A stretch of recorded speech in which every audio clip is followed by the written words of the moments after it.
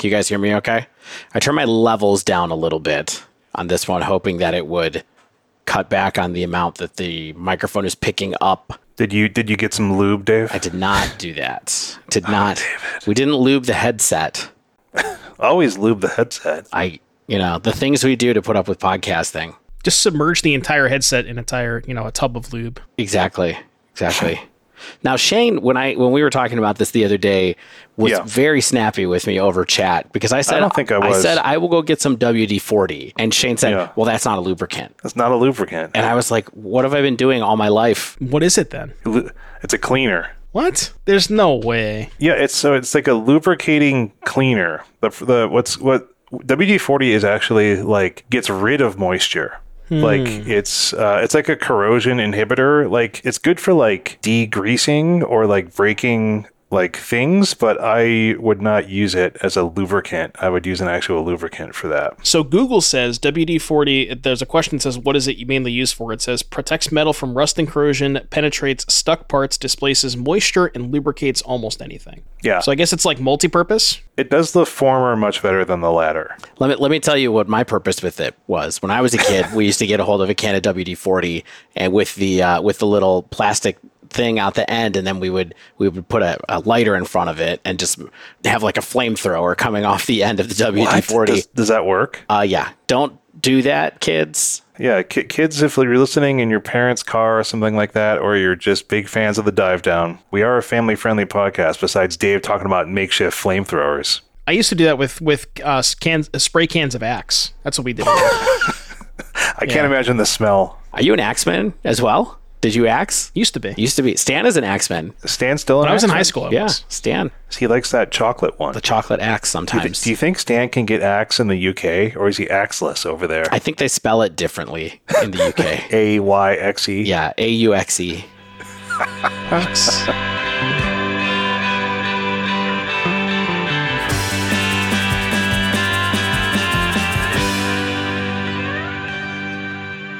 Hello and welcome to episode 247 of the Dive Down. Three away from an arbitrary number. 250 is coming up. We're not gonna. I don't know. Maybe we'll do something special. It doesn't. Devin O'Donnell, aka Doomwake, is 250. I feel like the hundreds are worth celebrating. I feel like 250 doesn't feel quite. It is half of 500, which is an immense amount. But that would mean that we're going to do this for another 250 episodes, which is daunting.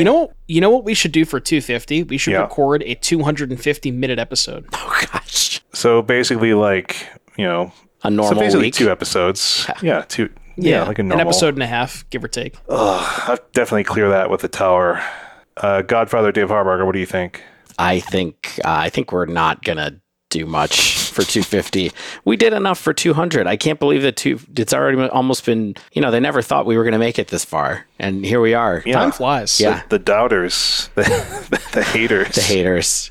Yeah. The other Magic the Gathering podcasts. They all hate us. The people who own divedown.sucks, right? Right, exactly. Yeah. They are mean to us. My friends, good to see you all. Or both of you, rather. I guess there's only 2. Is 2 and you all, do you think? Yeah, for sure.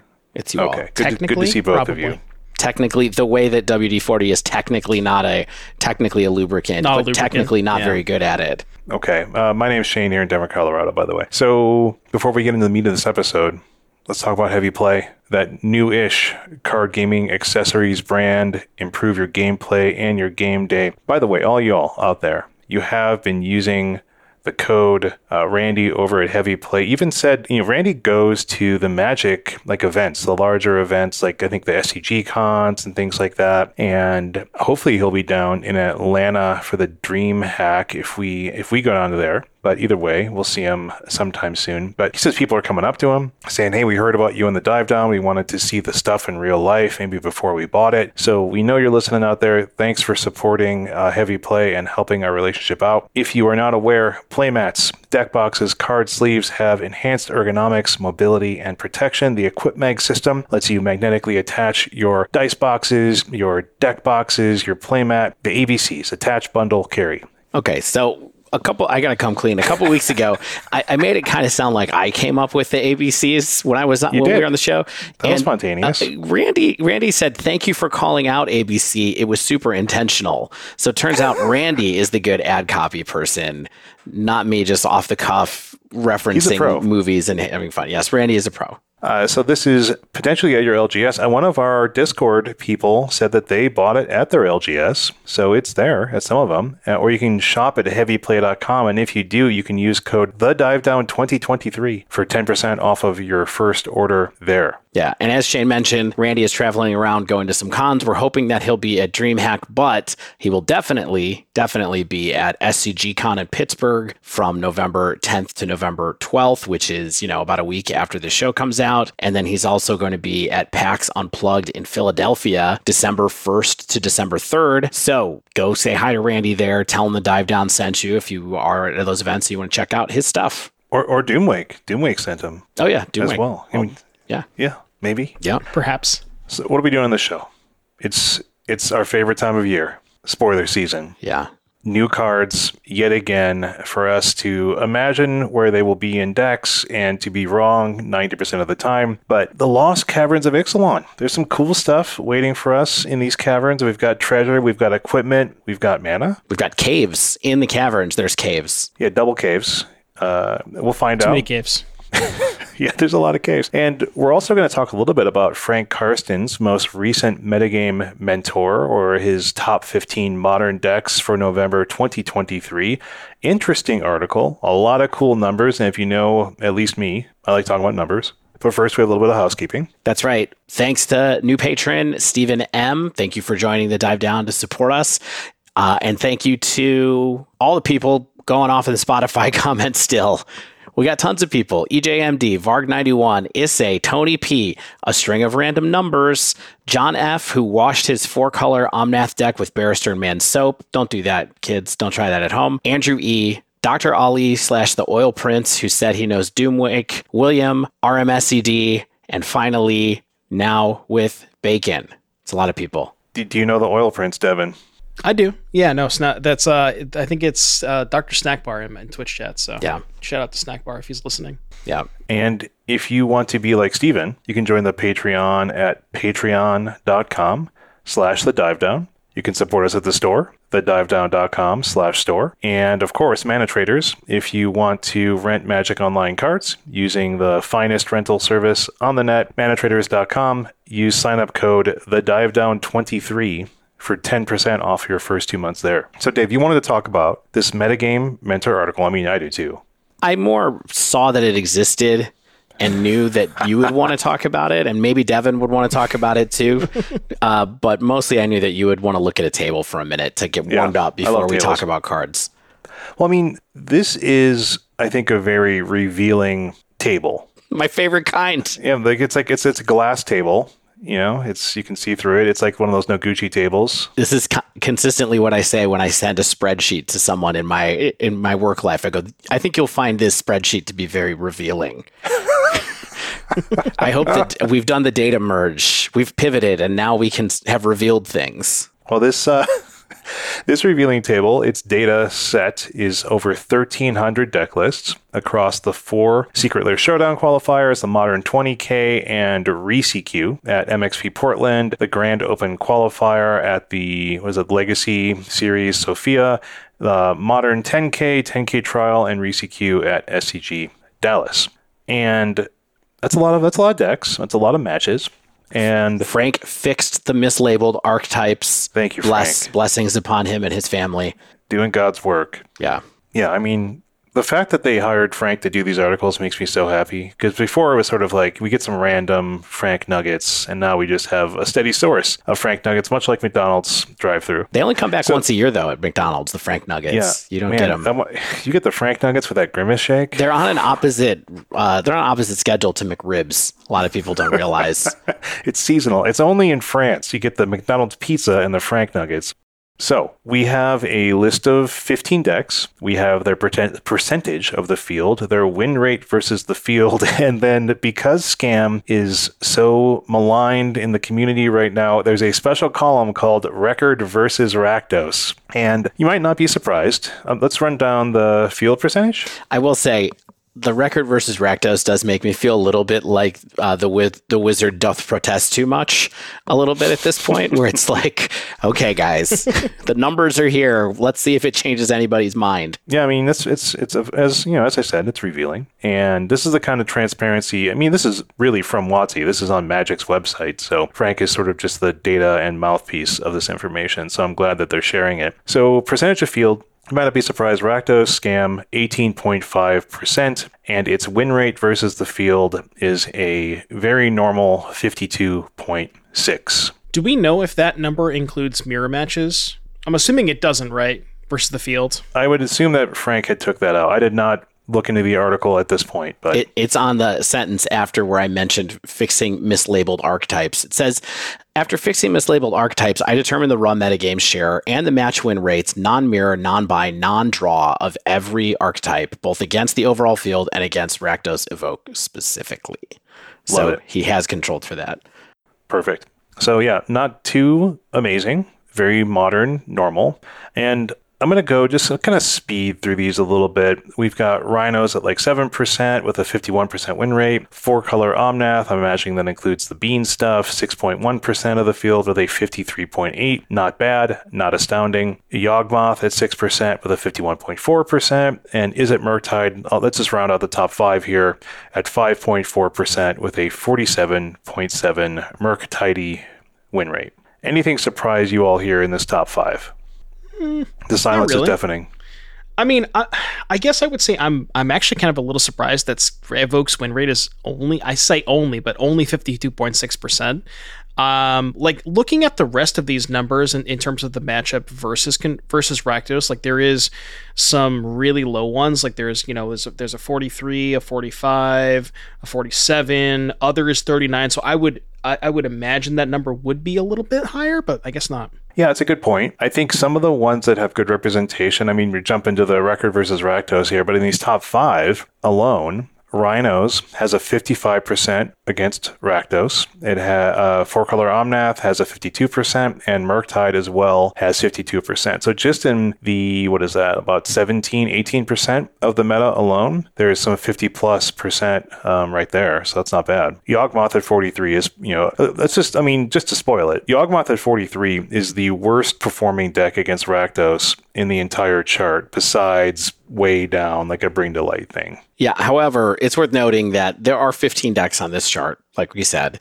We've just listed out the top 5, so that includes Rakdos. 3 of them have positive win rates against it. Like Devin said, if you look down the chart, every other deck with 2 exceptions has a losing record against Rakdos. So it's a little more than just there's low numbers here. It's every single other deck, except for 2, which have very, very good records against Rakdos, have sub 50 against Rakdos. I mean, but since we're talking about the Record versus Rakdos, let's just get that off the table here. What's interesting to me is that the worst is 43 at Yawg, which is not out of bounds for like what you would consider a polarized matchup in Modern. Do you know what I mean? It's not like it's 43% against everything, or Rakdos is winning 57% of the time against everything. Besides that, everything's like 45% at worst, and many are above 50, like we talked about Omnath, Murktide, and then Rhinos at 55. We'll talk about the interesting 2 other outliers in a second, but this is not a ridiculous spread for what is considered like, the most busted S-tier deck in the format. And I think that says something about, perhaps that's one piece of data about why they might not have wanted to ban anything or make any changes to the format, because overall, not only for Scam, but for all of these decks, the win rates versus the field are like 45% to like 54%. That is a really good matchup percentage spread, I think, or win rate percentage spread, when you're talking about a format as interesting and as powerful as Modern. Like, that's Pioneer-esque. Yeah, for sure. No, it, like you said, it definitely does make a lot of sense with that stuff. Just kind of looking through these numbers. Yeah, I mean, it definitely does kind of seem like a coin flip here. Yeah, doesn't seem too bad. However, However, people are still not enjoying it that much, right? I mean, but maybe it's just easy to talk about. I don't know. It's Twitter. The prevailing mood still seems to be like, we hate Rakdos. We don't want to play against it. And then of course there were the memes floating around today with that, like the first 7 decks in the challenge on October 29th were Rakdos. It was like 1 through 7th place. So it's very weird. I don't know what's going on. Yeah, that challenge was 6 in the top 8 and 13 in the top 32. Yeah. The other challenges weren't too bad. I think it was 11 in the top 32, and then one had 7. So, I mean, the other two were a little bit more reasonable. But yeah, 13 out of 32. We haven't seen numbers like that in a while. Yeah. Yeah, and I think it really does get back to kind of what you were saying, Doom, which is that, or I think partially what you were saying, which is just that there's a lot of decks that Rakdos has a slightly weighted coin flip against, and then some that it doesn't. And there doesn't appear to be any particularly great way to target the deck. Besides, we have seen people been starting to do kind of what you've been doing. And I immediately was like, after our episode last week, I was kind of like, I'm just going to start playing with like 2 main deck Shieldred, like in my scam. And other people had the same idea, I think, having seen Shieldred sort of be so good in the mirror in the first place, like in the sideboard, why not play 1 or 2 main deck? And I've seen a bunch of lists that are running Shieldred main, taking out like a Blood Moon or something like that, and freeing up a sideboard slot for something else, and just having that powerful Shieldred main doesn't seem like it's a bad thing right now. Yeah, Shieldred is definitely one hell of a card. I think a lot of people's kind of obviously the biggest gripe that people have with the Convoke, with the Evoke deck, excuse me, is obviously the turn 1 scam draws, and I think the issue for me is that, like, no matter how many cards that you sideboard targeting that specific turn 1 scam draw, it's like they can also they just have the ability to play a normal game of Magic. And I think that's kind of why these win rates are the way they are, is it doesn't have the scam opening a lot of the time, and when it doesn't have the scam opening, it does kind of feel like 2017 Jund, where it's just a coin flip against everything. It's like in that Ragavan into Dothy into Fable draws, like those, you're going to have some good games involving those. So I think that's maybe part of why, if that percentage of turn 1 grief was a little bit higher, maybe these numbers would be a little bit different. Yeah. But let's talk about the 2 shining interesting lights that there are in here. What do you got for me, Dave? Well, there were 2 decks that stood out, I think, to a lot of people. One for its overall win rate versus the field, and the other one because of its sort of surprising record versus Rakdos itself. Small sample size on that one. Hardened Scales at 10th place in the overall meta share with 3.9%, but 58.6% win rate versus the field. Wow. And a 49-23 record against Rakdos for a 68% win rate here. That is wild. That's impressive, right? Yeah, that's quite good. I think a lot of that is this Hardened Scales deck. I don't know how much experience you guys have playing against it, but it is really, really hard to play against. Like, there's so many things that you kind of have to think about in terms of like, how much damage am I taking next turn? If they have Arcbound Ravager, if they have a Hardened Scales, if they have a second Hardened Scales, what happens if they have this? And there's just so many different things that you have to think about. And that's part of it for sure, is that people just maybe don't have as much experience playing against that deck. Yeah. I mean, it's a good deck. We talked about it about 3 or 4 weeks ago when I was like, I'm looking for a break. I want to try a new deck. And then I was like, I'm going to play Scales for fun. And it was fun. I mean, it's weird and challenging and difficult for sure, but I enjoyed it. And it's cool to see that it's, other people are picking it up, and also that it is actually pretty good right now. I mean, I can't tell you how many Twitter threads I see people where it's like, first person complains about Scales, second person complains about Scam, second person says, yeah, Scam sucks, the third person goes, just play Hardened Scales. It's like every single one now. So it's like we are entering the what do they call it? It's actually a tempo format phase of Modern right now, or something like that whole progression. Format. Yeah. Where it's like, oh, it's a bomby format. It's a too fast format. No, it's a tempo format when we're talking about limited. So I don't know where we are in the progression right now. I do think that people who are upset right now should just keep in mind, like, if we follow the logic of the way that we got a ban announcement 2 weeks ago, or the one that was like, we're not going to make any changes, we do have another window coming up on us extremely imminently with the release of Lost Caverns of Ixalan. I think if they still follow the logic of what they told us earlier this year, which was we're going to use time at the end of after each set comes out to potentially announce bans if we need to. So this discussion isn't over by a long shot.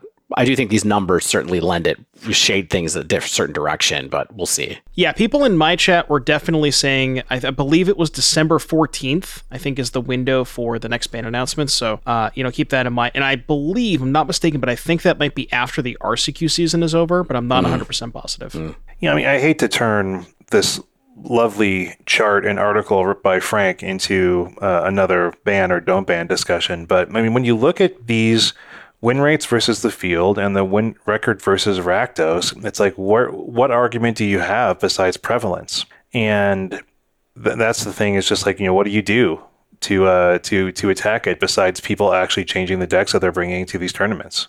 Yeah, I mean, the other argument that you have is, we kind of posited that it's a three-legged stool last time. It was win rate, prevalence, and fun. And so, the stool has one wonky leg, and that wonky leg is fun. And so they might, it might happen. But I still don't understand why we're getting so many. I mean, people like playing the deck, I guess, but the challenges that are just stuffed to the gills with Rakdos is still fascinating to me. I don't know why that is happening quite so much. Maybe it's because the deck is better than the overall win rate. Like, is this going to be, we're going to have the phase that's like, well, it's actually just really good in the hands of pros, or it's really good in the hands of grinders, which, a couple of months ago it was, well, it's really good for people who don't know how to play, kind of like stories. So I don't know. Well, we didn't actually talk about the other deck that has a strong matchup against Scam. Well, who cares about this deck? Well, none of us. Mono Black Coffers. Who plays this? Mono Black Tempo. Mono Black. Yeah. Mono Black mid range. So Mono Black not only has a 52.3% win rate against the field, a meager 0.3 less than Scam. It has a 58%, although the sample size is only 24 matches, 58% matchup against Scam. But Devin, I think that you have said that the matchup has felt like a natural good one for you when you're on Coffers, right? Yeah. Yeah, especially in the post-board games, because, so I mentioned earlier how there's not a lot of sideboard cards that are good against Scam, because if you plan too hard for the Scam aspect, you kind of just get buried by, their normal mid-range draw. But when you're playing a deck with Fatal Push and Thoughtseize, and you open on Leyline and follow that up with Fatal Push and Thoughtseize, that is the recipe for beating them. It's not just Leyline and nothing else. You need Leyline plus early interaction for their 1 and 2 drops. Mm-hmm. And a bunch of main deck Shielder doesn't hurt too. No. Best card in the format. Apparently. I ordered my second one, by the way. So I'm slowly building up my collection. Ooh, you know what? Now I'm wondering, if we look at this table, which one of these decks can we add Shieldred to the next? Amulet Titan. Yogg. There you go. I don't know. That's the stream tomorrow. Hardened Scales with Shieldred. Just go for it. Maybe if we had Mox Opal. Yeah. I wanted to call out a few more interesting performers. Burn at 4.7% at 45.2% win rate. Don't play Burn. Stop that. It's true. Just don't play it. We got Living End at 52.4%. Domain Zoo at a surprising 53.4% win rate. I don't think the sample size is huge here at 2% of the meta, but it's doing just fine for itself out there as well. So yeah, I mean, basically play whatever you want. And if you're going to go to a tournament, make sure you have something to plan against Rakdos. But I'm not unhappy with this data. I think this is the kind of data I want to see, meaning in terms of not only the data itself, but I think the numbers seem very safe to me. The numbers seem kind of like a format that is mathematically and matchup wise, at least, the kind of stuff that I'm fine playing in. Do I really want to keep seeing 18 to 20% of the field be Scam, especially in the challenges? I don't know, but that's for the community to sort out, in my opinion, not necessarily WotC, but we'll see. Right, exactly. Yeah, I kind of agree with your sentiments where it's, if you're kind of ignoring the percentage of field, just looking at the matchups and overall matchup spread, I think this looks pretty good. There's definitely a few decks here that have, like we talked about, a positive win rate versus Rakdos, but yeah, time will tell. We'll see what happens maybe in December, maybe it'll be after that, but we got to let it play out, Yeah, definitely at this point, we're kind of in it for at least the next 6 weeks. And, But we have so many new cards entering the format. So many. That might just make Scam the worst deck in the format, but not yet. I don't think that'll happen, but you never know. About that one. There's been weirder things that have happened, I guess, but I don't think it's these cards.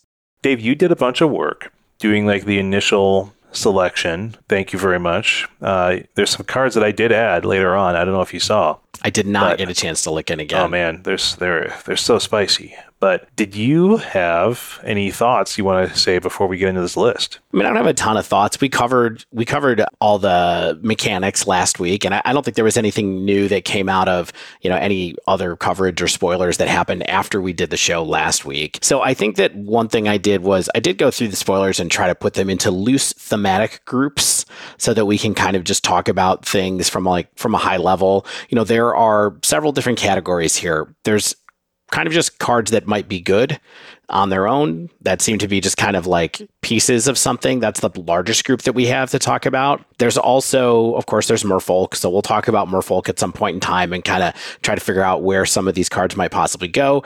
There are some boats. There are some combo pieces. And that's kind of it for the moment. So that's the 4 buckets that we're going to be looking at. Good cards, combo cards, Merfolk, and boats, because I thought it was funny that they went together like that.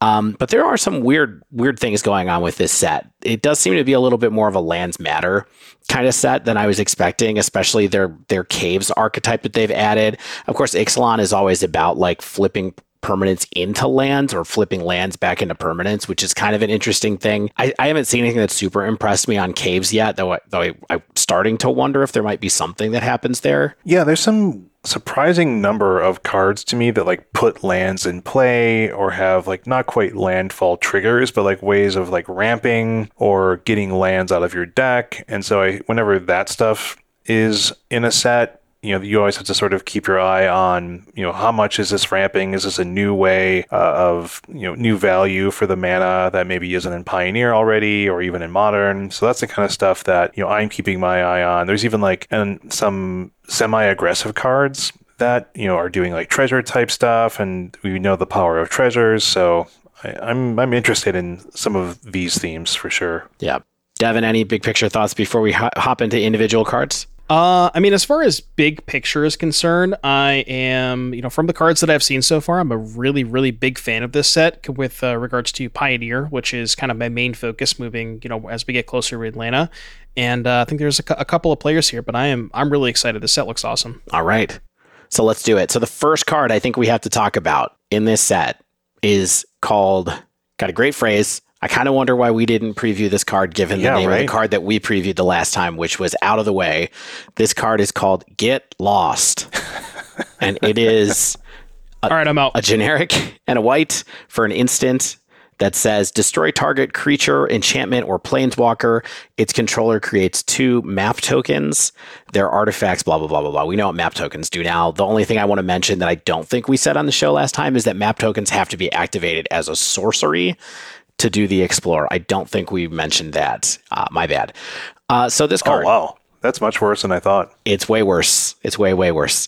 So obviously the card that everybody compares this to is Fateful Absence, which creates a clue token and can target creatures and planeswalkers at instant speed for the same mana cost. So that's our baseline. People don't really like playing Fateful Absence. It's not a super popular card to play. It certainly comes up in certain sideboards and occasionally other decks in Pioneer specifically. How do we think this card compares to that card? And do we think that this is... Where do we think this fits in? I actually think this card's kind of cracked. Okay.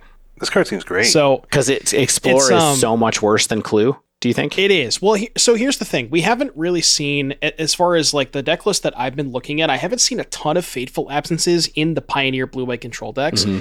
But yes, this card, like giving your opponent 2 maps, I think is a lot better for you than giving them a clue because 1, as we said, it's sorcery speed, so they can't like hold up mana and still end of turn pop.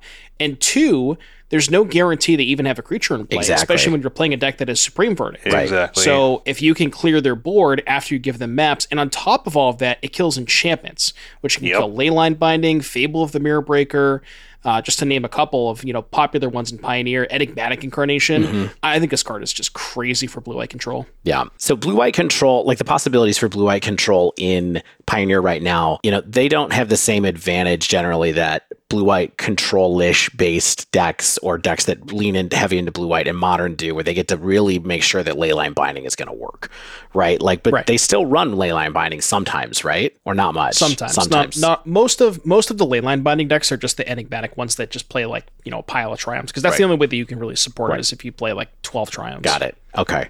So this is really like the new class of the 2-mana removal for blue-white, probably. Oh, yeah. Yeah. I think so. Love it.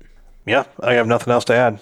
Those are my thoughts. What Devin said, it just hits enchantments. It's flexible. It's instant speed. I think the drawback is not really a drawback most of the time. And even if it is, it's like what they have to work with what's already on their board, right? And I know this is like absurd to say because it's like, well, it could be a boat, like, like the next card off the top, right? But it's dealing with the known versus the unknown is still a big deal, right? So you give your opponent another unknown draw, it could be a much better card. You're just dealing with like some piddly creature on the board and you're like, I don't really care if they even explore with this thing. Yeah, and like they don't get to draw the card with Explore even. They just get to see if they want the card. Like that's really it. Or put it in their graveyard. Do you think other decks pick this up, Devin? Like, can this be played in a, let's say, I'm just talking off the top of my head here, like probably not like mono white humans, right? Like who might want to have a removal, an all-purpose removal spell like this. This probably can't fit in the same way because it doesn't have a supplementary suite of creature removal that makes the counters, if they go on things, matter less. Yeah, I was thinking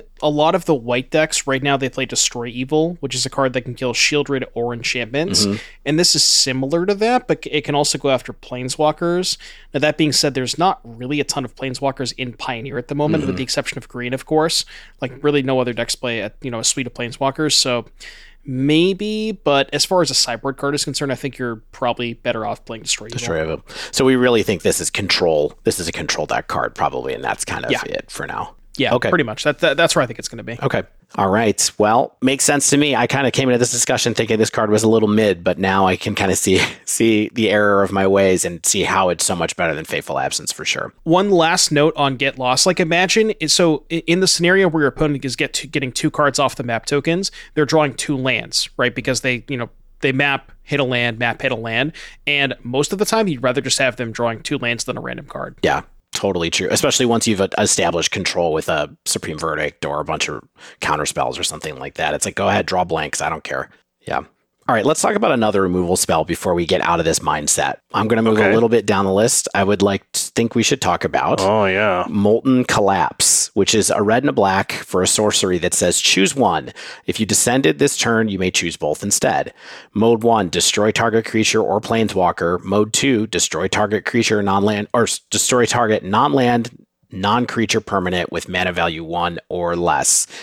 This card has had some wild conversations about it today on Twitter.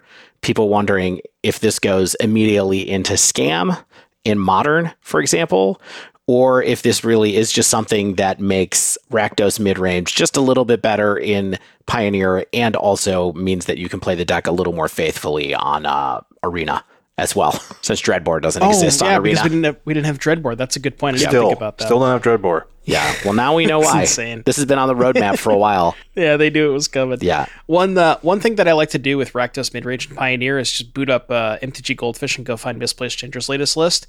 And looking at Ginger's latest list, there are 0 copies of Dreadboard. Okay. So it looks like that card has mostly fallen out of favor in Pioneer.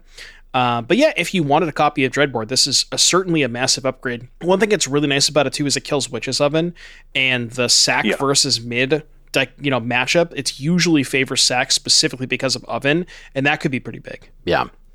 Like, what else are we hitting here, really? Like, it's easy to kind of overlook the non-creature permanent with mana value 1 or less, but like, what else with mana value 1 or less are we really worried about in a format like Pioneer? Like you said, Witch's Oven. I can't imagine too many things, but that Rakdos is really concerned with, but you tell me. So out of mono green, you can hit their sideboard Needle. When you're on the play against Convoke, you can actually hit their turn 1, like if they have Inspector or Epicure, you can hit their artifact before they Gleeful. Yeah. That could be massive. Yeah. Mm-hmm. That could definitely come up.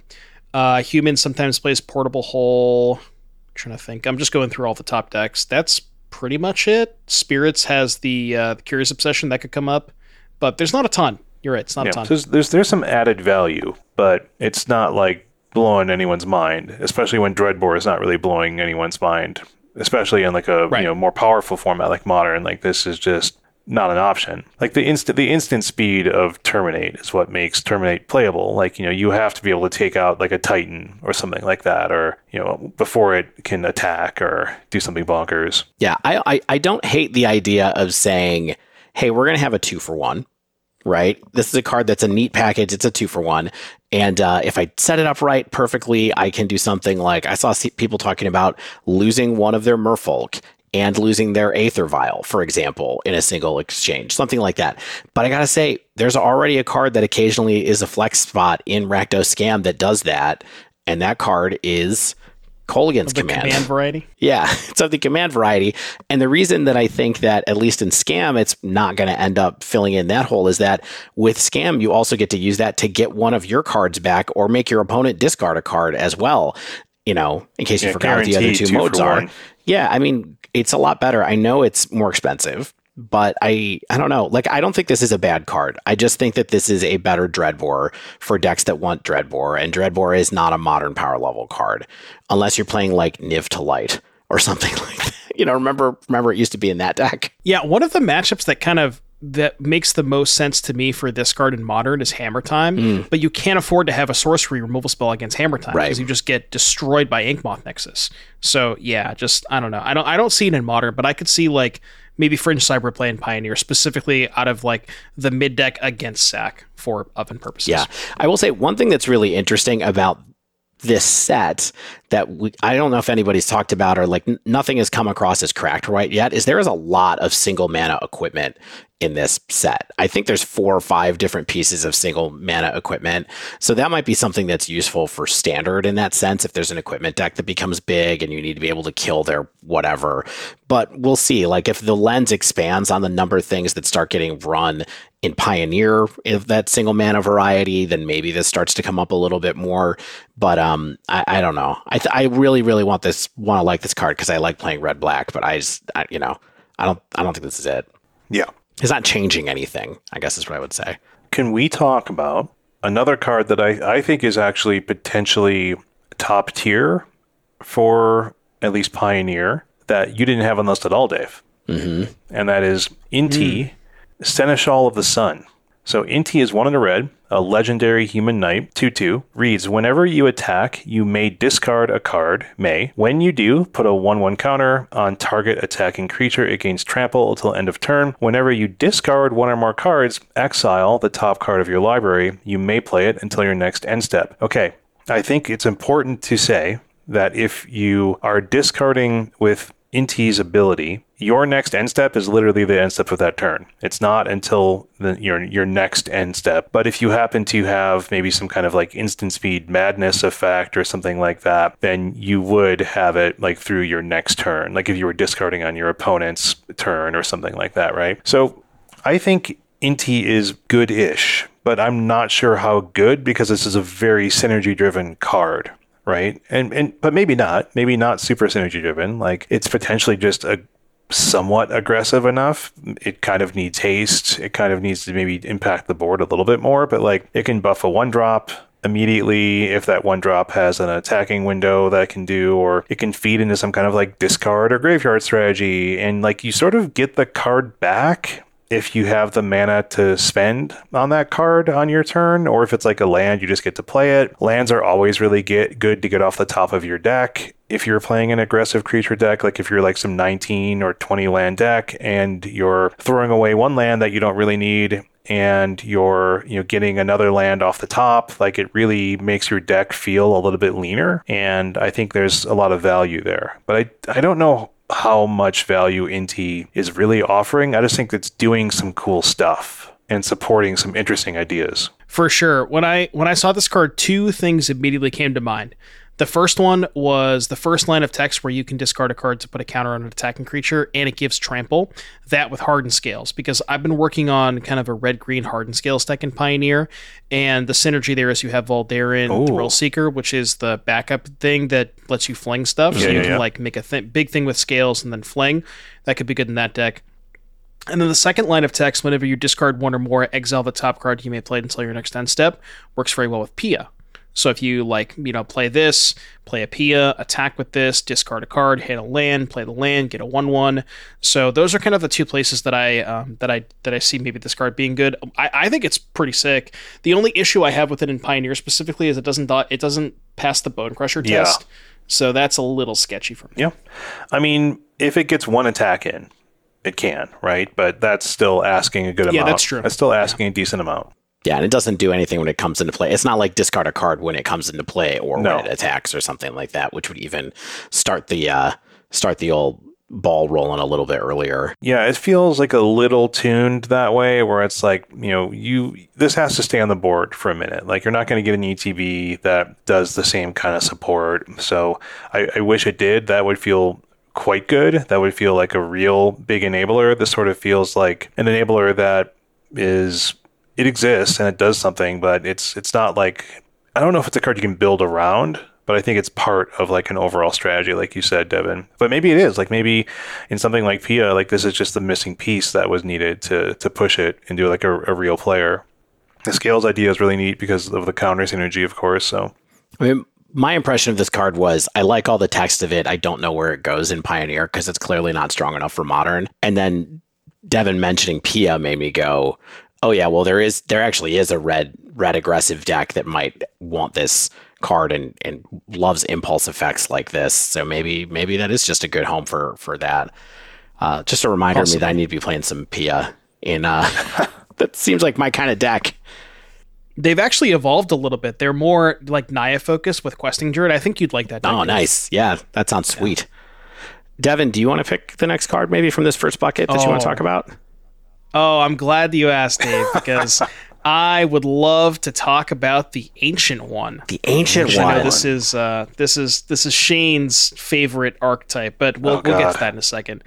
The Ancient One is blue-black, legendary creature, Spirit God.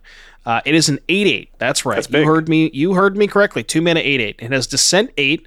This card cannot attack or block if you have 8 less than 8 or more permanent cards in your graveyard. So you have to get to 8. Less than 8 or more. That's a really weird way to phrase that.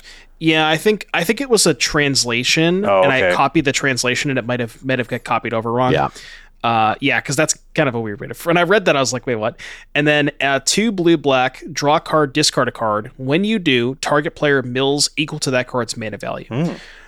So 2 mana 8/8. That is a little hard to attack or block with, but the card that I want to pair this with, we don't need to attack or block with it at all.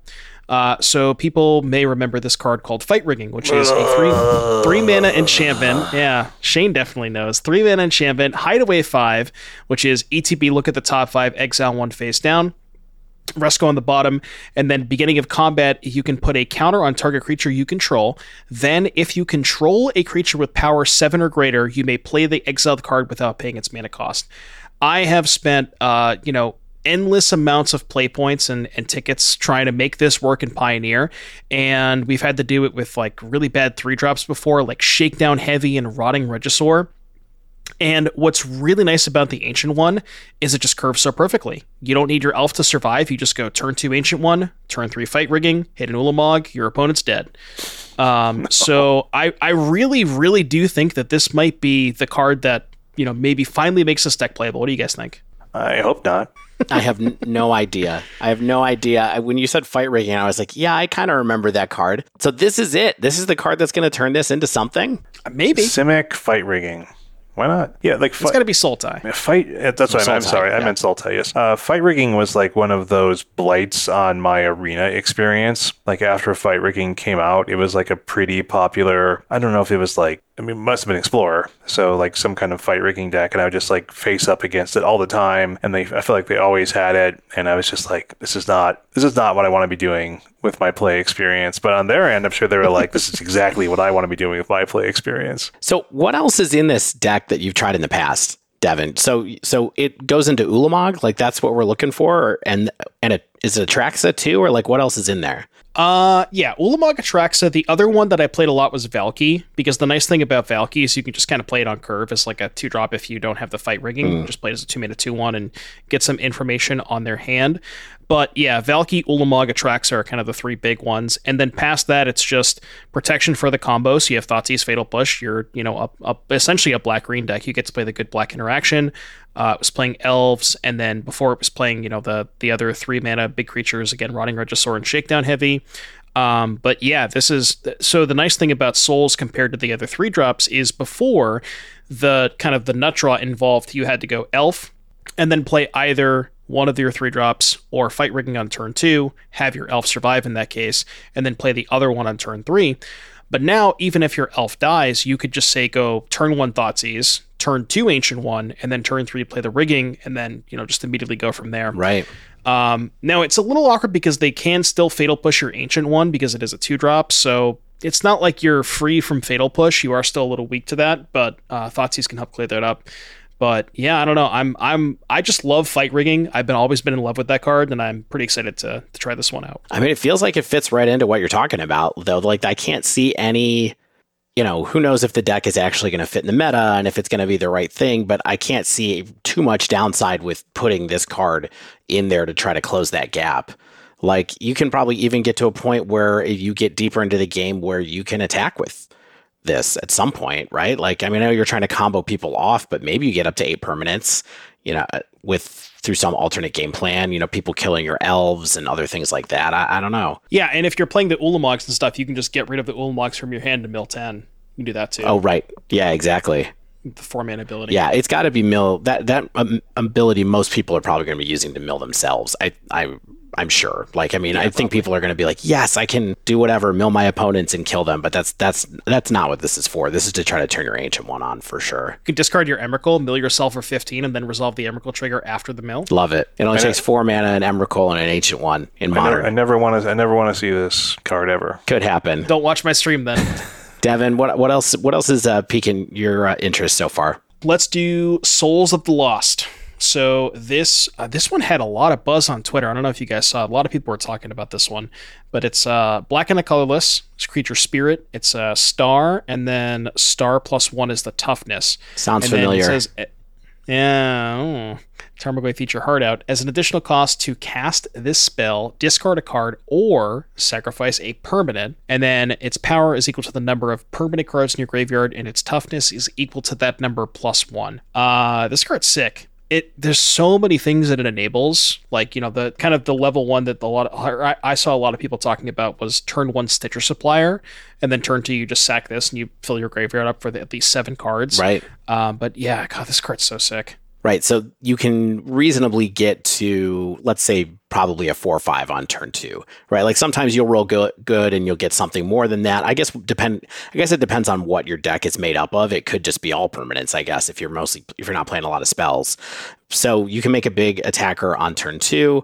The one thing that I thought was interesting that I saw Maria and another person in our chat talking about was using Souls of the Lost to enable Vengevine in Modern, as in the same way that you can do it with Insolent Neonate, so that you can actually make it so that the discard, like if you manage to cast a 1-mana creature and then a Souls of the Lost, discard the Vengevine to it, you can bring back the Vengevine with that trigger still, because at any rate, there's a way to sequence it so that you can just use that trigger to bring Vengevine back immediately and attack with it right away. Huh. Hadron Crab. I like that. Hadron Crab, I think, was the card that actually someone said the 1-drop that they were using. So imagining Crabvine as using Souls of the Lost as a way to have this be a big body and also just another way to fuel discarding from your hand in a way that makes sense. I mean, I love this evil like bunny corn thing. This is great. It's like It is an evil bunny corn. Yeah. Shane, what do you want it to be named? Well, so I know the art does not feature this, but I feel like the description, it should be like a creature skeleton. It'd be like just swole skeleton or something like that. Because like it feels like a skeleton card to me. You know what I mean? Like playing with the graveyard, that kind of stuff. So I'm just going to call this swole skeleton, and no one's going to know what I'm talking about. I don't know what you're talking about, but I'm going to let it pass since today is the day before Halloween, and you can talk about skeletons at the gym. Yeah, it's getting swole, babe. Yeah, I want this to be called David S. Pumpkins. Like, what are you talking about? Any questions? So this card we think actually good. Yeah. Okay. So the other spot that I think it's really good in, or potentially good in, is Greasefang. So Greasefang is really kind of lacking on ways to get Parhelion out of its hand. Right now, the only card that it really plays is Rafine's Informant. Mm-hmm. So not only is this, a 2-mana discard outlet, the discard Parhelion that curves nicely into Greasefang, but it's also just like an additional threat. If they're answering your Greasefangs, you just have this big doofus on the battlefield. So I could maybe see it potentially being good in Greasefang too. And that's a deck with a lot of permanents and not a lot of spells either, right? Like yeah. So that's something where this could get huge. Okay. There you go. Greasefang. Sweet. All right. I would like to talk quickly about one card, because I think we need to talk about it, even though I don't totally understand how it works, and I don't think any of us are Titan people. Am I right about this? Oh no, we're not Primeval Titan people. I know where you're going.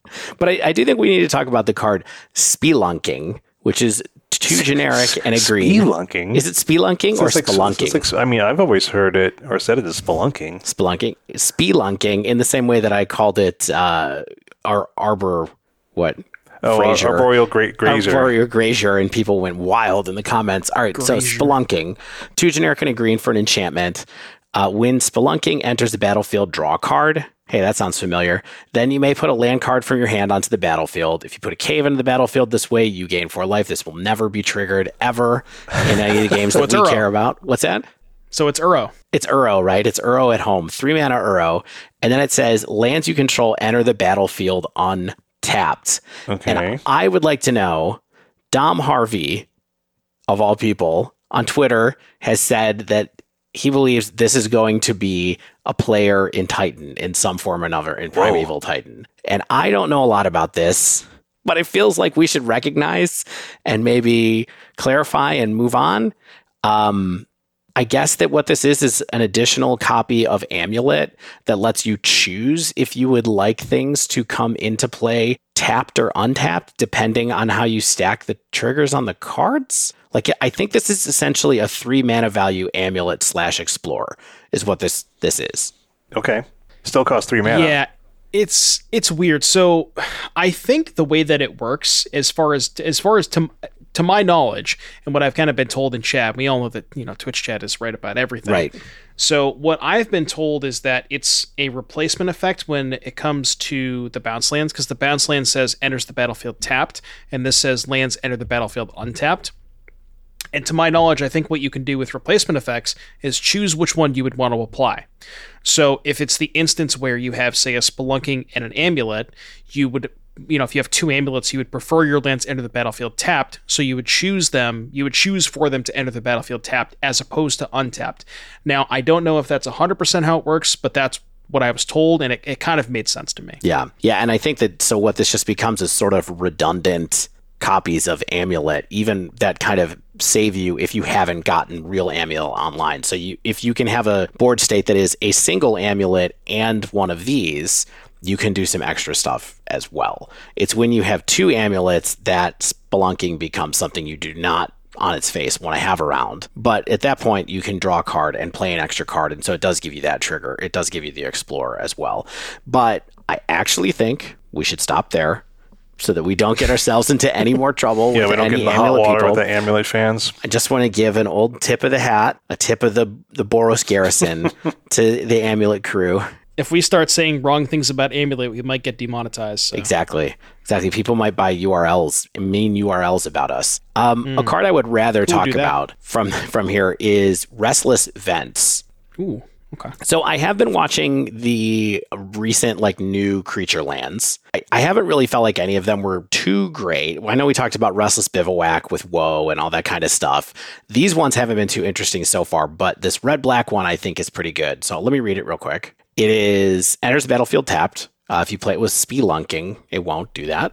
It taps for red or black, and it has an activated ability that's a generic, a red and a black, and says, until end of turn, Restless Vents becomes a 2/3 black and red insect creature with menace, and whenever Restless Vents attacks, you may discard a card. If you do, draw a card.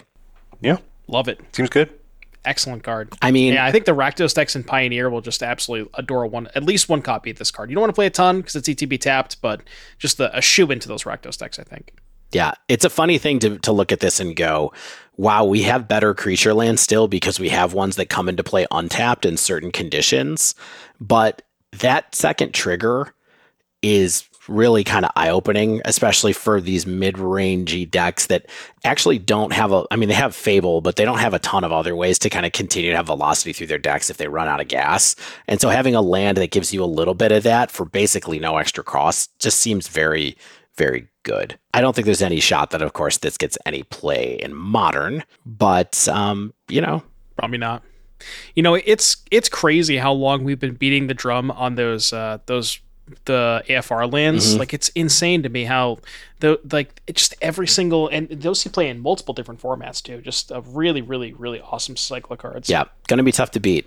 It's gonna be tough to beat until they make another one that comes into play. If you have less than two, it comes into play untapped unless you have two other lands or whatever. But I think this card's very good. I think it's gonna be the best one out of this cycle as far as the formats that we care about go. Yeah, I like it. It works with that 2-mana red thing that wants you to discard cards, so just play it there. Yeah. And I do think the Azorius bird one is pretty good.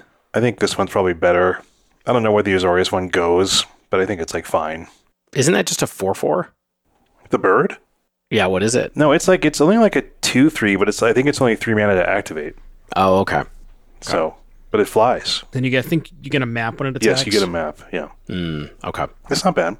I have a card that I kind of like, but I also kind of don't like. It's Enterprising Scallywag. 1 in a red for a 2/2 goblin pirate creature. At the beginning of your end step, if you descended this turn, create a treasure token. That's it. But this is some decent ramp for a goblin deck. I don't think this is a modern goblins card. I think Pioneer might have a little bit of a harder time descending because there's no fetches, but there is Skirk Prospector. But I don't know if Goblins needs the mana like this. It just seems like an interesting card that's easy to enable, but I don't know if the payoff is particularly amazing. I don't know. I guess if Snoop could use this, if that's revealed, but I don't really know. I just think it's an interesting card. I just think it's neat. It is kind of cool. You definitely mentioned Pioneer is kind of where you would want to play this card, but with the lack of fetch lands, it is kind of difficult. I really wish to me that when I read this card, I really wish that it would just trigger whenever a permanent, whenever it just descend, whenever a permanent leaves the battlefield, make a treasure, and then have it only count once each turn. But basically, if you got the treasure up front as opposed to end phase, I think this would be a lot better. Yeah. But yeah, I don't know. It's definitely. I'm trying to think of the Pioneer version. How many sack outlets? I guess they have Fanatical Firebrand, Skirk Prospector. Yeah.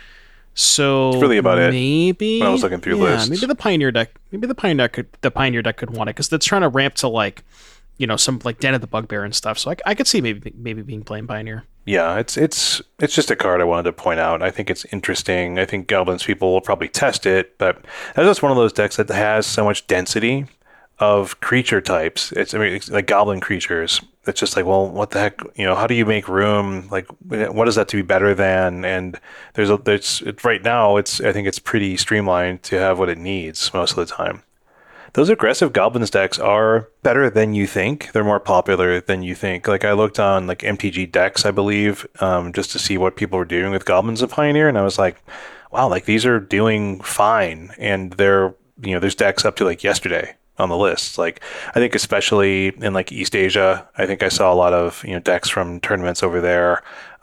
But they're doing things. So yeah, it's a good deck. I actually played the Goblins deck on my stream on last Thursday, lost playing for a trophy, but it felt pretty powerful. Good deck. Sweet. I think any card that makes treasure over and over again is always something to like keep an eye on. Yeah, anyway. Mana's helpful.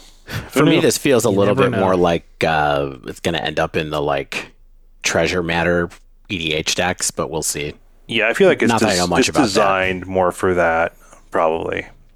Yeah. All right. 2 quick cards left to talk about in this just good cards category. I am going to throw this one to you, Devin. Glimpse the Core.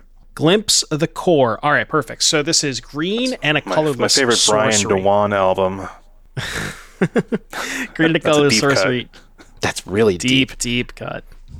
Choose one. Search your library for a basic forest card. Put that card onto the battlefield tapped, then shuffle. Or return target cave from your graveyard to the battlefield tapped. I would imagine most of the time you're not going to be getting a cave back from the battlefield, but for astute listeners at home, this is the first 2 mana. I would say unconditional, but it does only get basic forest, so there is technically a condition on the card. But this is the first rampant growth we've had in standard in I don't even know how long. I can't believe that's true.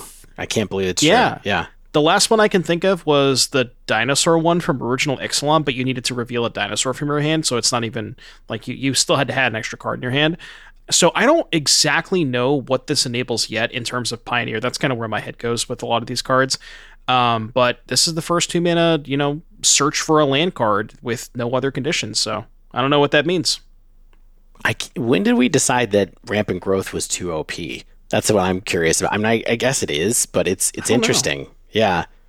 It was in M10. It looks like that was the last core set printing that it had. I think Farseek was M12, but past that, I think there was nothing else. Oh, Rampant Growth is in M12 too, by the way, looking at Rampant it. Growth, okay. Yeah, it just missed being in Pioneer, actually a little bit, a couple years, I guess. But yeah, that's interesting. So is this card just good enough to go in? Like what deck is going for this in Pioneer? I guess you said you didn't know where it really fit or what this enables. So it's not like it really enables Mono Green Devotion or something like that. It might be something else that wants to ramp using this. Yeah, like you're not going to want to play this over something like Wolfwell Haven in Mono Green Devotion because you much prefer the actual Devotion pip on. Yeah, exactly. But there have been some decks that I've been trying to work on that involve like Dryad of the Elysian Grove and Scape Shift along with Dread Presence, and they were really missing that kind of like 2 mana ramp spell, so I could see decks like that. Maybe something with Omnath, because searching for a land is really powerful with Omnath, and we don't have fetch lands and Pioneers. So is this that much better than Growth Spiral, or is this like something you play along with Growth Spiral because like you get the guaranteed land versus like Growth Spiral's like if you have a land or draw a land with it? So if you're playing a deck, like if you're playing a dedicated ramp deck, you would much prefer this card to Growth Spiral because you cannot afford in those ramp decks to miss on having a land. And if you cast Growth Spiral and don't have a land, that it's too detrimental. So you would have to be an extremely dedicated land-based ramp strategy. So, I'm not 100% sure what that looks like, but it is some added consistency with like putting a bunch of lands onto the battlefield. The one card that kind of comes to mind with this that I'm thinking about, the more that I kind of analyze it, is the Eldrazi Soul Land that you need 7 lands in the battlefield to make it a Soul Land. You guys know what I'm talking about? It's Battle for Zendikar. I can't remember the name of it, but yeah, it's like Temple of the Ancient Gods, or it's like a reprint of that thing, or Shrine of the Forsaken Gods. Yeah, that's what it is. Yeah. So it's tap for a colorless or tap add 2 if you have 7 or more lands. So just having actual lands in the battlefield is some sort of like mono green Eldrazi ramp. Maybe the theory is you can just go over the top of Mono Green Devotion with Ulamog. Mm-hmm. We'll have to see how that shakes out, but maybe something like that. Interesting. Cool. All right, the last card I wanted to talk about, and just these things don't really have a category, Helping Hand. This is Unearth, but white. So it's a single white sorcery, return target creature card with mana value 3 or less from your graveyard to the battlefield, tapped. I don't know what this is for, but it's interesting that they finally printed this card. Unearth sometimes gets some play in Modern occasionally, but maybe that's because it is cycling, so it has a floor to go with it. But I don't know. It's just interesting that it exists to me, I guess. Yeah, like when do you really use cards like this? Like they're really only for like combo-y style decks, right? Because you're not going to bring them in against like a removal heavy deck just to like 1-for-1 each other to death, I imagine. Like that's kind of a losing battle, I feel like, versus just trying to overrun them. Yeah, I mean, the big one in Modern, or one that people like to play around with, I don't know if it was ever a big one, was Lightning Skelemental. Was like, oh, you can Lightning Skelemental, then it dies, then you unearth your Lightning Skelemental. You know, there were decks that were built around those 3 drops where it was like, I'm going to play with Skelemental, and I'm going to play with Seasoned Pyromancer, and then kind of go from there. And it's just kind of like, got a lot of targets in my deck, makes it good, and all of the things that it targets are kind of 2-for-1s. You know, but that was never a great thing. I don't know. I mean, Monastery Mentor costs 3, but I mean, I don't know if that's ever going to be a thing, ever. One thing that I heard brought up in Spike's channel was this card with Ranger Captain of Eos. Mm-hmm. So it's just like, you know, ETB 3/3. You can either sack it to make it so they can't play spells, or if they just kill it, then you just get it back for 1 mana. That could be pretty powerful. Yeah, I've actually seen that even with Unearth at different points in time when people were playing Mardu Shadow for a little bit, where it was like Captain and Hex Parasite and, you know, Shadow. So then all of your key pieces can be brought back with Unearth as well. I don't know. Yeah, if you were playing some sort of like Heliod deck that can't afford to play black for Unearth, this could be this could be something that you want access to. Yeah, we'll see. It's just interesting that they printed this card and color shifted it after all this time. Well, honestly, the best home that I thought about it for was Greasefang, and then I realized that you put Greasefang into play tapped, and that doesn't work out the way you want it to. Yeah, that's not helpful. Don't play this in Greasefang. That's not helpful for you. You want to talk about some bad Merfolk, Dave? Yeah, let's move on to Merfolk. Why do they have to be bad? I think that this first card, a lot of people think it's not bad. I'm very curious about it. So we'll come back to the other 2 that are just creatures later. But this card, which I have from a translation right now, is called Tishana's Tidebinder. 2 generic and a blue for creature Merfolk Wizard. It has flash, and it says, when Tishana's Tidebinder enters the battlefield, counter target activated or triggered ability. If an ability from an artifact, creature, or planeswalker is countered this way, that permanent loses all its abilities as long as Tishana's Tidebinder remains on the battlefield. I am a 3/2. It's a lot of words. This is a lot of words. This is a stifle. This is like a Mystic Snake Stifle is what this is, but it blanks the card for the rest of the time that Tidebinder sits there. Yeah. It's like split card of Stifle and O-Ring, which is kind of cool. Yeah. It's a cool design. I think this is a really interesting card, and I think, you know, a lot of people are excited about this for Modern. You know, lots of Merfolk people. I saw Nikachu talking about it on Twitter.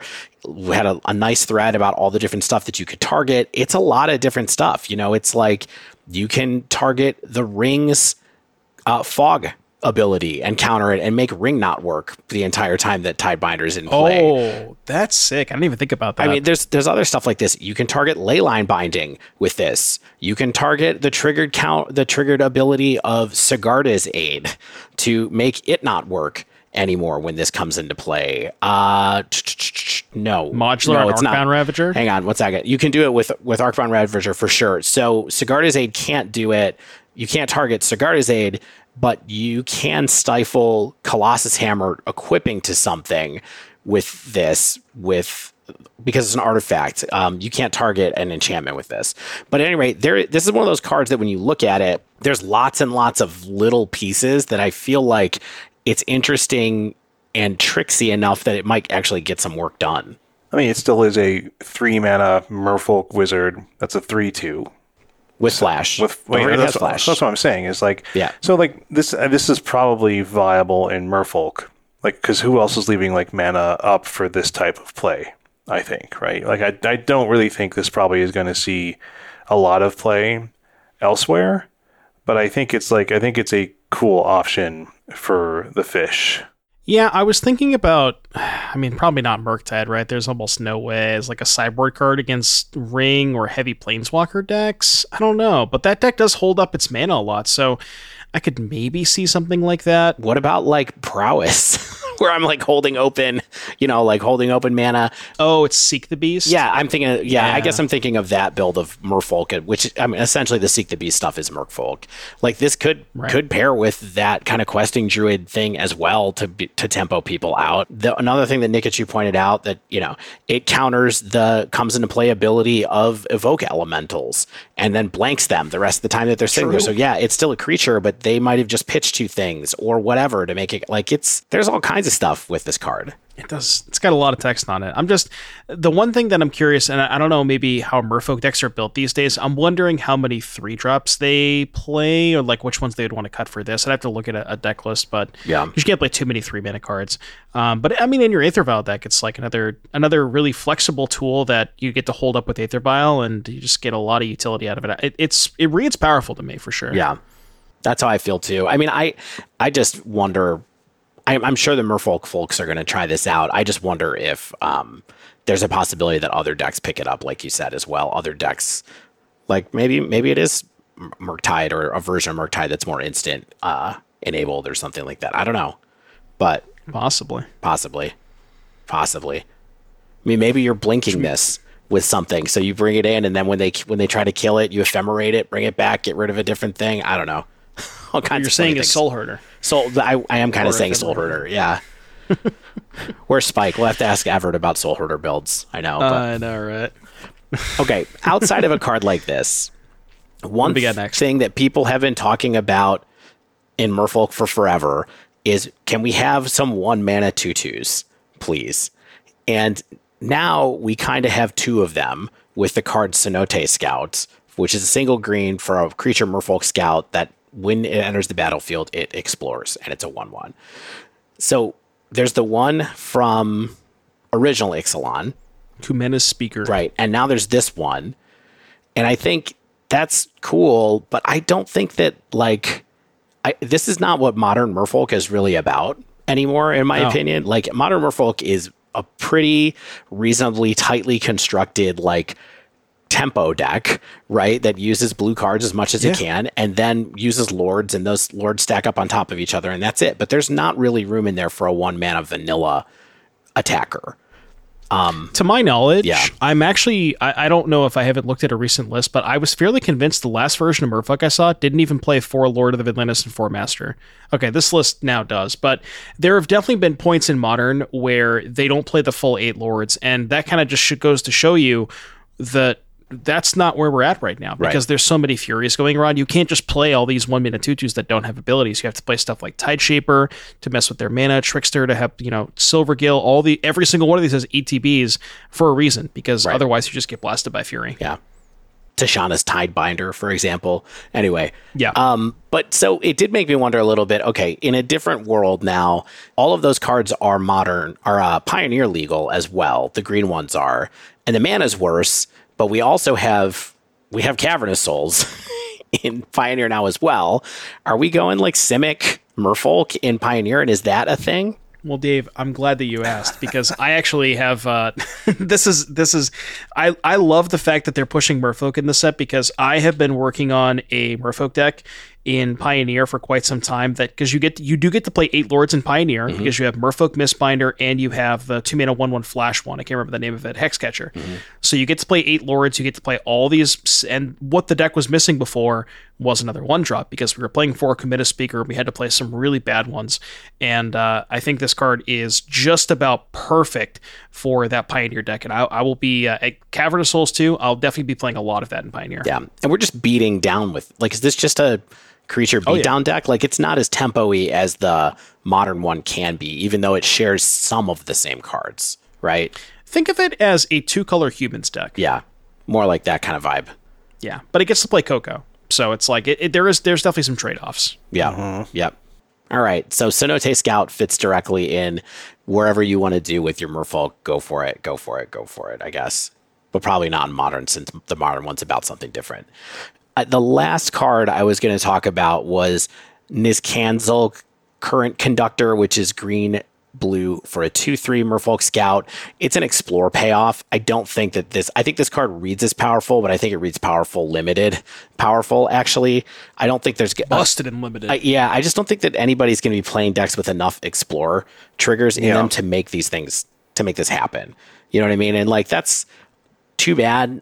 Explore is an interesting mechanic, but it's just not foundational enough across enough sets for a card that pays you off so hard for exploring to do it. So, use this Signpost Uncommon well, but it's probably not going to be a thing in Pioneer even. I agree. All right. I wish. Yeah. But all right. So we're getting pretty deep on this right now. Anything in particular jump out to the two of you that you want to talk about now that we're off the Merfolk chats? I mean, I think there's some really interesting, like, combo-y pieces, right? Like, I mean, I really want to talk about the Millennium Calendar, which is still 1 mana legendary artifact that reads, whenever you untap one or more permanents during your untap step, put that many time counters on the Millennium Calendar. You can also pay 2 and tap it to double the number of time counters on the Millennium Calendar when there are 1,000 or more time counters on the Millennium Calendar. Sacrifice it, and each opponent loses 1,000 life.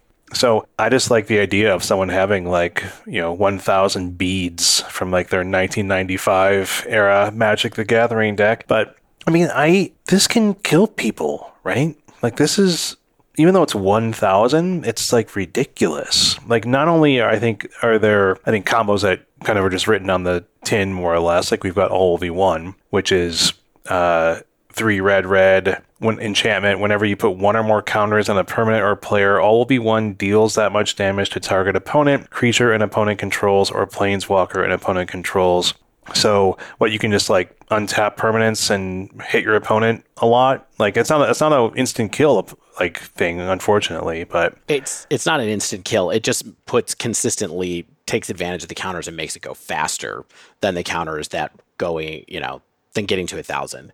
I'm sure there are some very clumsy multi-card combos that could, like, make 2 mana and untap the Millennium Calendar. Do you know what I mean? Like, I don't know what those are off the top of my head, and I'm sure they're probably at least 3 cards or something like that. But that is just the funny stuff I can see happening. But this is a control finisher. I mean, I don't think it's going to do it. I don't have the math on how long it takes even to do it. Do you have some math, Dave? Oh, how long it takes to do it? It's 9 turns. And that's starting from what? From turn 1? And you hitting your land drops or something like that? It's 9 total, hitting your land drops, activating it every turn, et cetera, et cetera. Yeah. Yeah. You could have more permanents, though. If you don't play it on turn 1, you can have more permanents later and then get more stuff. But yeah. I don't think this is probably anything. I just think it's really funny. I mean, here's the weirdest thing about this. This is a saga target. In Modern, you can tutor this up with Urza Saga. If you figure out some way to unlock it, you can also play land tutors in your deck to get it if you really need it. But I don't know what the answer is there. I'm just making an observation. You lost me. So you were in it before I said it was a saga target. Here's no. I've been out for like the last 2 minutes. Here's something I thought was interesting, though. Okay, so whenever you untap something during your untap step, okay. Let's say you have something that is just like a really easy sort of tap-untap combo. Like, you don't have to do anything with the tapping, untapping. If you can do that at instant speed, not during your main phase, like during your untap step, you just like start flickering like your 2 permanents you have that are just like tapping and untapping each other. You could just put unlimited amount of counters on your Millennium Calendar and win. I don't think that works for what it's worth. Why not? No, it actually does. Does the it? way it's worded, it says when you untap 1 or more permanents during your untap step. And your untap step, you do get priority. Yeah. Okay. I mean, the way that it's worded, it would work like that. Now, maybe there's like a translation thing. I don't know if this is an English card or what, but it actually would work if you have like a thing that says untap target permanent, and you have like Fate Stitcher, for example. If you have 2 Fate Stitchers, you just go boop, boop, boop, boop. And again, the way it's worded, that would work. I could be wrong, but I thought about it when I read it. And you can saga Millennium Calendar up to go with your Fate Stitchers, since that's a Modern card and not a Pioneer card. Well, it works with Kiora's Follower, which is the Pioneer version of Fate Stitcher. Oh, right. Yeah. Okay. Well, that's good for content. There you go. I didn't realize it. I didn't even think about that. Cool, interesting I'm card. a brewer now. Get me on Faithless. What else we have in this section? Market Gnome, I think, is good. You highlighted that, Dave. I think it's just a good card. Market Gnome. I mean, I'm surprised it's in the combo thing. I think it's just a good value card, right? Like, well, okay. So Market Gnome is a single white for a 0/3 artifact creature gnome that says when Market Gnome dies, you gain 1 life and draw a card. When Market Gnome is exiled from the battlefield while you're activating craft ability, you gain 1 life and draw a card. I mean, yeah, I don't know if this is really powerful enough to be a value card anywhere, really. Not really. But I do think that if you are crashing artifacts, sacrificing artifacts. A lot of people talked about this in Oswald Fiddlebender, for example. I don't know if that's a real deck or not, or could be a real deck, but this is a pretty good piece of sacrifice fodder if it draws you a card every time. If you could figure out a way to loop them or make them part of the beginning of a chain, or it can help give you some velocity and that kind of thing. But I do think it's the best gnome since Bottle Gnomes, for what it's worth. True. Yeah. Very, very true. Right? Well, did we count Mutavault? Because Mutavault was a gnome after Bottle Gnomes. But Mutavault was Mutavault's the best everything if we do that, right? Best Merfolk, too. Yeah, it probably is. It is kind of nice. The thing is, like, this is just an 0/3 for 1 mana, so it does block pretty well, for sure. while also providing, good sacrifice fodder down the road. So, I mean, if there's a type of deck that wants, if they're like a white sacrifice deck, I definitely could see this being a player. Yeah.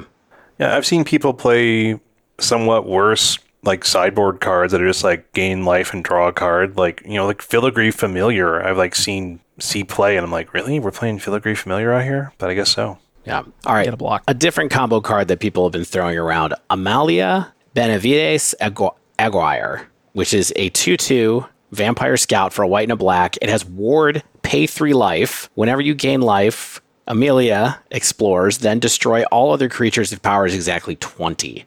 That's the whole text on the card. This combo arguably broke Twitter for 8 hours or whatever. Could go longer, when please? Todd tweeted about it. Exactly. This is an infinite combo piece for Pioneer, and it only takes a Wild Growth Walker to go with it, and then it just goes off, basically. That's a combo. So it kind of only takes 2 cards, but theoretically, you need another piece to start the chain. You either have to gain some amount of life or trigger Explore, because the 2 cards just by themselves do not chain each other. Oh, I see. Yeah, okay. so you need something to actually start the ball rolling, and that's you would not believe the amount of questions that I got in chat as to the day that I was streaming after Todd posted that, because I was playing Pioneer that day too, and everybody was just coming into chat like, "Is this that good? Is this that good? Is this that good?" The answer is, I don't know. Maybe. The fact that what I really like about the combo is you can hit both pieces off Coco. Right. That's really sick. That makes sense. So if you can find if you can find some sort of Abzan company deck that wants to sack stuff and explore and gain life, like this thing, Zulaport Cutthroat starts the chain. So I've been playing some green black Tyvar sack deck that something that could start the chain. I could see it. I'll definitely play with it because it does seem and even the card itself, 2 mana 2/2 Ward, pay 3 life. That's not that bad stats. Right. Fragile, But I like it. interesting. I like the next one. Bartolome del Presidio, a 2/1 white-black legendary vampire knight. Has some of my favorite text. Sacrifice another creature or artifact, : no mana payments, no tapping. Put a 1/1 Delicious. put a 1/1 counter on Bartolome del Presidio. I think it's Presidio. Yes, thank you. Presidio. Presidio. Okay, so I don't know what piece of this is a combo. I just know that this card is good because you don't have to pay to sacrifice. And I'm not sure where it goes or how it lives or what it means, but this is just a good card, Yeah, right? it's a 2 mana sacrificer. People were playing Woe Strider for 3 mana because it just sacrificed, although they did come with the goat token. But this gets really big too. But Devin, I feel like you have ideas here. Oh, I definitely do. So there is a white-black deck that I posted on Twitter about, I think it was a month ago when I 5-0'd with it. I don't know if you guys saw it, but it was right around when Soul Cauldron came out, and it was utilizing the backup mechanics. So you had there was a white-black deck, so you played the Enduring Bond Warden, which is a 0/1 that has backup 1, and when it dies, you move its counters on something, and then the black one, which was Scornblade Berserker. So it's an 0/1 backup, and then you could pay 1 to sack it to draw a card. So you have all this backup stuff with counters. Those cards both happen to be human, so you combine that with Thalia's Lieutenant to put a ton of counters, and then you have other humans that move counters when they die, and then you also have Soul Cauldron, which works incredibly well because all of your stuff has +1/+1 counters, so you can exile Priest of Forgotten Gods, and you just have 5 priests in play now because everything has counters on it. You play the Ozolith in combination with the Sack Outlets because you can just sack all of your stuff with counters on it, dump them on the Ozolith. The kill condition previously was Cartel Aristocrat, which is white-black 2/2, sack a creature, gave it protection from a color of your choice, so you just would sack your board, combination with Ozolith, one-shot them. But Bartolome is like actually perfect for the deck because it's white black. Especially with Soul Cauldron, it's so perfect because it gets counters in itself. So if you have a Cauldron in play with something underneath a Cauldron, you're good to go. You just have all the other abilities. And then it's like it's when you have Cauldron with this card underneath it, it turns all of your stuff that already has counters into just free sack outlets. This card is this might be my favorite card in the set. Wow. I love it. It's so good. But yeah, specifically with Cauldron, it's just absurd with Cauldron. Yeah, it's this type of thing where you feel like it's going to feel similar to the first time you play with Walking Ballista under a Cauldron, right? Where you're kind of like, wow, I can just do everything. I can do anything because of this ability that's been added to my creatures that have counters. So it's like no matter how they block, they're dead. Right. Doesn't matter. Right. Yeah, the counters are big game here. Like, I think it's costed well. The fact that it's not just like a scry, like Woe Strider, like there's a lot of weird counter synergies in these colors, especially. I think this is just going to do some really cool stuff. Love it. I'm going to play a lot of this card. Can't wait to see it. All right. Well, I have one last card. Does anybody else have anything else they want to talk about? I want to talk about the last card that was dropped in. Yes. I want to talk about that. Yeah, you're going to talk about that one? Yeah. Okay, perfect. Okay, because I added this one in. I'll read it to you because I added this one in last minute, and we didn't. I think we didn't. I don't even think we had this card when we were doing the notes earlier. So this is Squirming Emergence. So it is black, green, colorless for a sorcery. It has Fathomless Descent, which is return to the battlefield, target a non-land permanent card in your graveyard with mana value less than or equal to the number of permanent cards in your graveyard. So it's a reanimation of sorts, but you have to work for it. Now, one thing that's worth noting, it does not say target creature. It says non-land permanent. So if you have some sort of powerful planeswalker or artifact or enchantment, this returns Fable. Returns the One Ring. Sure does. Oh, yeah, like this card just, I don't know exactly where it goes, but 3 mana for a mostly, assuming you can fill your graveyard, unconditional return anything from your graveyard to the battlefield. This card has to be good somewhere. Wow. Fetch lands too. Fetch lands just fuel it. Like if you just go fetch, you are 3 permanents in the graveyard, you know? Yeah, I can see the wheels turning in Dave's and Shane's head right now. I mean, I didn't even notice the non-land permanent part of this until when you mentioned it just now. I just assumed that we were going to be trying to find ways to bring Atraxa. Like everything to me is like, okay, that's not decks that I play. People are going to try to break Atraxa and bring it back with this or something. Maybe it'll be something else, but it does feel like when I look at this, I'm a little bit like, is there a way, like, do we play this instead of Persist or something like that in some decks? But Persist is so much faster, so maybe it's not that kind of thing. Like maybe this is really more pioneer-y, but I agree that just given that it's a mostly non-restricted reanimation spell and it only costs 3 mana, it's probably going to end up somewhere. This is solid. I mean, the restrictions are not on the card type, which is important, right? Like it's not like a non-legendary, it's not a legendary, it costs a lot more. I mean, it costs 1 mana more than like a Persist, right? But of course you have to have filled your graveyard. We know that if you build your deck around that concept, that it's not going to be overly challenging. I think, yeah, there's definitely something here, right? Yeah, one thing that I was thinking about with it, going back to what we talked about earlier with Souls of the Lost, where you go turn 1 Stitcher Supplier, turn 2 Soul Sack Supplier, you just get 6 looks at milling any sort of fatty. And if you build your deck in such a way where this is maybe Squirming Emergence is the only non-permanent card in your deck, and you just mill over at Atraxa, then there you go, good to go. That could be a turn 3 Atraxa. And you know, we're talking about Pioneer. I'm not 100% sure that this goes anywhere in Modern, because you do bring up a good point that Persist is quite a bit better, but it does have flexibility in the sense that it can, you know, return Ring, it can even return Leyline Binding. Like, there's just, you know, it seems really cool. Yeah, totally agree. But wow, that was a lot of cards. 90 minutes. I think that we got through pretty much everything. We didn't get to talk about boats, but maybe we can leave these on the list and see if we still like them next week. I don't know if I liked them this week, Dave. Yeah, well, that's why I went ahead and skipped them as it pushed us to skip them. But I do think there's a lot of cool cards in this set, and I'll be curious to see what happens as far as how this molds Pioneer. If there's a breakout card here that ends up in Modern, I don't know if we've really hit on the one something that I really believe is going to make a big change in Modern quite yet. But I do think there's a lot of stuff that potentially could break into Pio. So yeah, I mean, we haven't seen anything with Discover like that really matters yet. I'm curious if they'll reveal some cards there. I like that this set is very build-around-y. It feels like an Ixalan set. It feels like, sort of a, not necessarily just a creature type tribal. It feels like a mechanics tribal thing. You know what I mean? There's a bunch of dinosaurs we can talk about because they're probably going to just be built around like for limited and maybe standard or something like that. But I think there's just a lot of options that we'll see or that people will try for their tribal deck or for their like sacrifice deck or their graveyard synergy deck or something like that. And that's what I think gets us cards that start breaking decks open a little bit more, make decks a little bit better, give people a little bit more cooler options. Like even if it does end up being a fight rigging deck, at least that's like a new option that people can mess with and have some fun with. And I think those are the types of game pieces that really make me more excited than, okay, the rate's just really good on this and the ETB is bonkers, so it's going to see play. You know what I mean?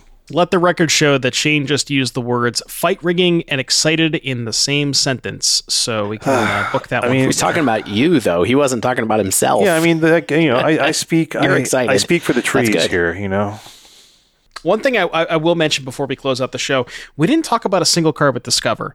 And I think that is kind of intentional with how they designed the Discover cards. Yeah, it could either be, we haven't seen a lot of them, but I mean, to be completely, like, there's just no way they give us a 3-mana card with Discover 2. I just refuse to believe that that's the thing that's going to happen. So, I mean, we'll let it play out over the next couple of weeks. We'll see what happps, but I would be shocked if we got that card. I totally agree. I think we're all going to see all Discover 4 and Discover 3 and Discover 5, and that's going to be it. Or like a 10-mana card with Discover X, right, or some stupid stuff like that. Yeah, exactly.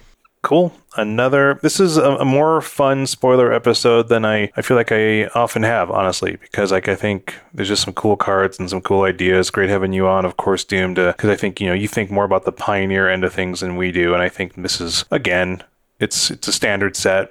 More for the Pioneer end of things, but we'll keep our eyes open for some modern options. But I think that wraps up the show this week. If you have not yet, feel free to subscribe to our podcast on your podcast player of choice. You get those latest episodes as soon as they drop on Thursday mornings. If you use Apple Podcasts or Spotify, feel free to go in there, leave us a star rating, leave us a review, a comment. We always have fun reading those throughout the week. If you want to reach out to us, you can do it on Twitter at The Dive Down, or email us at thedivedown@gmail.com. If you want to support us, which we appreciate, go to our Patreon at patreon.com/thedivedown, or check out the store for some merch at thedivedown.com/store. Heavy Play, of course, our latest sponsor. Get those great deck and dice boxes and playmats with the Equip Mag system. Use code TheDiveDown2023 for 10% off that first order. Mana Traders, of course, as well.